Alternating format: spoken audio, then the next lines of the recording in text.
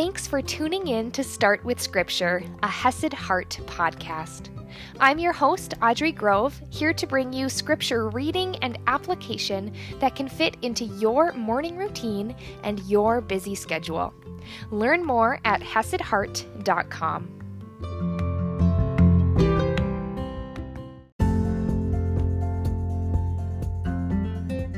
Good morning, my friends. Welcome to our 7th day of the Fruit of the Spirit series. We are having so much fun. I'm here with my friend Sasha Starr Robertson. She loves the Lord. She loves family. She loves moms. And if you are a mom who loves Jesus, she would love to actually help you cultivate balance, to work with you. So you can find some information about her and her company, Intentional Abundance Co., through the link in the description. If that is tugging on your heartstrings, start that conversation. Don't wait on that, because she would love to be there to help you cultivate quiet times with the Lord, to help you invest in Him, to help you find balance. That is her heart. And you can see it as we've been talking through the fruits of the Spirit. It has been so fun to deep dive into each one of these. What is the fruit of the Spirit? Where does it come from? How does it show up in our lives? And today is the last one as we are diving into this idea of self-control.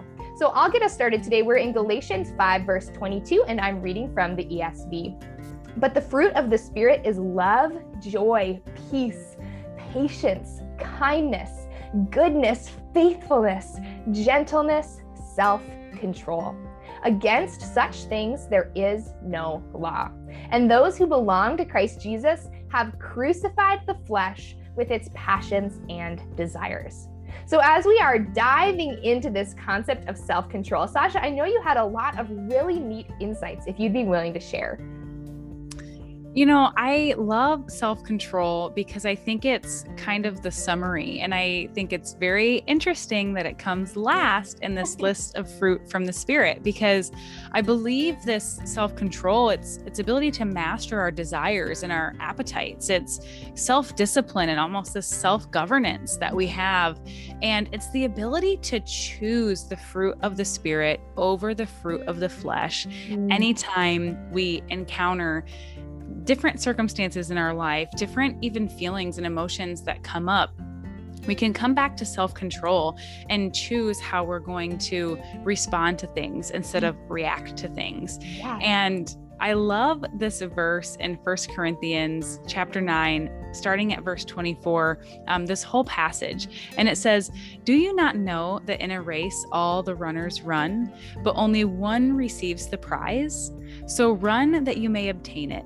Every athlete exercises self-control in all things.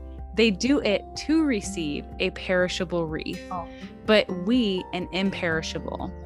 So I do not run aimlessly. I do not box as when beating the air, but I discipline my body and keep it under control, lest after preaching to others, I myself should be disqualified."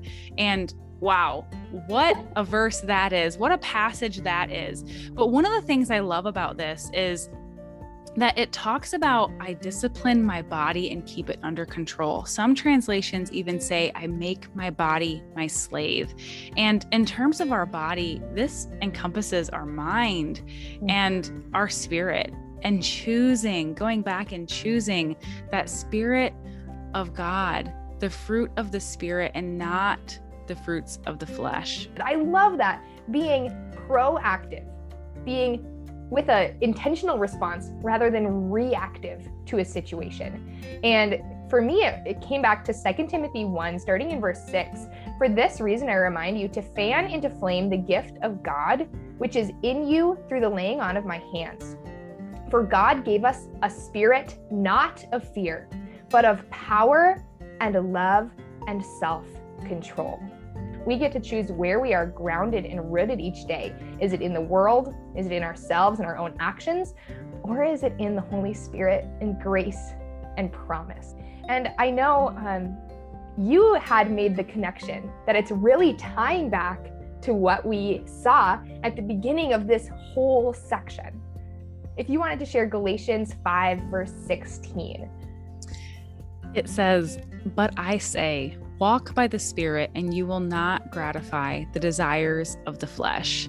And I just see in verse 24, we have been crucified in the flesh and passions of the flesh. And both of those verses just tie so well together. And so looking at everything within there, looking at, like we talked about earlier this week, the fruit of the Spirit and the fruit of the flesh, and contrasting those and realizing that this whole section between 16 and 24 can be looked at together as one giant thing, not just looking at the fruit of the Spirit as its standalone, but also as the antithesis to that fruit of the flesh. Yes, because they are opposite. They are contrary. And he says that the flesh, just like you said in verse 24, those who belong with Christ Jesus, you have faith in him, that's you, my friends. Those who belong to Christ Jesus have crucified the flesh with its passions and desires. So that whole long list of hard things, of icky things, things including anger or jealousy or envy, that stuff has been crucified. It's been nailed to the cross. Christ paid for it, which is beautiful. And we've talked about this several times, that idea of your sanctification, your daily walk, that it's going to be a consistent growing process, that we will mess up. But salvationally, in terms of justification, it's all been paid for. It's all been crucified with Christ. And now, through Holy Spirit in us, through being grounded in that identity in Christ, he's going to grow self-control in our lives. So as we're going on that daily walk, we're going to see the fruits of the Spirit more and more and more. And I know Sasha had made this beautiful connection, because we see the fruit of the Spirit here in Galatians, but it's also touched on, again, almost in its entirety in Colossians, if you want to share that. Yeah, I just love how Colossians 3 touches on so many, like you had said, of the fruit of the Spirit. Of course, we see each one of these: love, joy, peace, patience, kindness, like littered and sprinkled throughout all of Scripture as a reminder. But Colossians 3, starting in verse 12 through 17, but I'm just going to read a couple of parts of this. It says, "Put on then, as God's chosen ones, holy and beloved, compassionate hearts, kindness, humility, meekness, and patience, bearing with one another." And it continues on later, I think around verse 17, "And whatever you do in word or deed, do everything in the name of the Lord Jesus, giving thanks to God the Father through him." And Audrey had pointed out earlier, those fruits of the flesh, those are not things that you are able to do in the name of the Lord. Those are not things that you're doing and giving thanks to the Father through him. So just a reminder in that, and a reminder that these are not things, especially self-control, that we just need to grip and hold tighter and knuckle through and rely on our own strength to do, but knowing and remembering that these fruits of the Spirit are a gift from God. And if we are ever feeling like we are weak or lacking in any, we only need to seek him deeper. We just need to go to him and ask, and he will develop those fruits and continue to pull out those weeds that are the fruit of the flesh. Absolutely. And it really brings me back to kind of in the middle of that section in Colossians you had just shared. Paul wrote, "And above all these, put on love, which binds everything together in perfect harmony." And when we're putting on God's love, when we're getting rooted in his love, reminded of his love by the word, by the Spirit, that's when those fruits are going to be able to grow more fully. So put on God's love, his hesed, loyal love, loving kindness. Put it on, allow it to change your identity, your heart, who you are, how you see your worth and your value. And Sasha, I know that you've actually had some really great resources that you've used in your life. Absolutely. So I've shared about how I'm a mom, and the fruit of the Spirit is our family verse multiple times throughout this. And so I found this children's book, and it's just entitled The Fruit of the Spirit. And it's a little daily grace book. And of course, it's a children's book, so it's full of beautiful pictures and colors. And it's been made by the Daily Grace Co. You're able to find them on Instagram.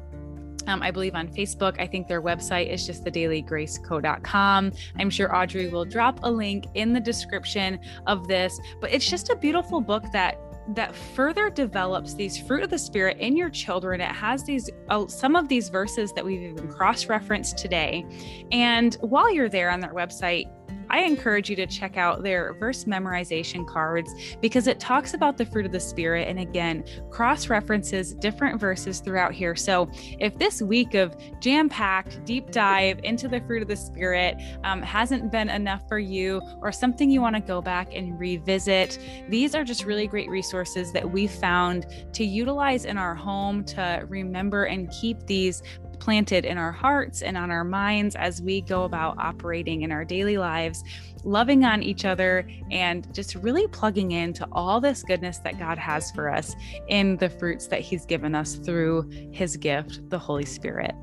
Simple like that. So I'll put that link in the description. I'll also have links for you to find and connect with Sasha. If you've enjoyed this week as much as I've enjoyed recording this, it's been so much fun, and you want to connect with her, I will make sure to put her information so you can go find her, connect with her, follow her, and see her heart for intentional abundance that we only get from the Lord. Intentional abundance in these fruits of the Spirit. So Sasha, any closing thoughts? I just have a hope and a prayer that this week has spoken to you and really poured into your spirit as much as it has mine. I know my soul has been refreshed as we've gone through this deep dive into the fruit of the Spirit. And as someone who has this as a family motto and a family verse and everything that I've shared about this week, I just know that it has been such a blessing to myself and my heart. And I know that I will continue to see these fruits grow and develop in my family. And so I am just praying that over you. And I hope that God uses this to bless you as much as He did myself and Audrey. And Audrey, I want to thank you so much again for inviting me, for allowing me to come on here and just share my heart and share all of this goodness that God has for us. Yes.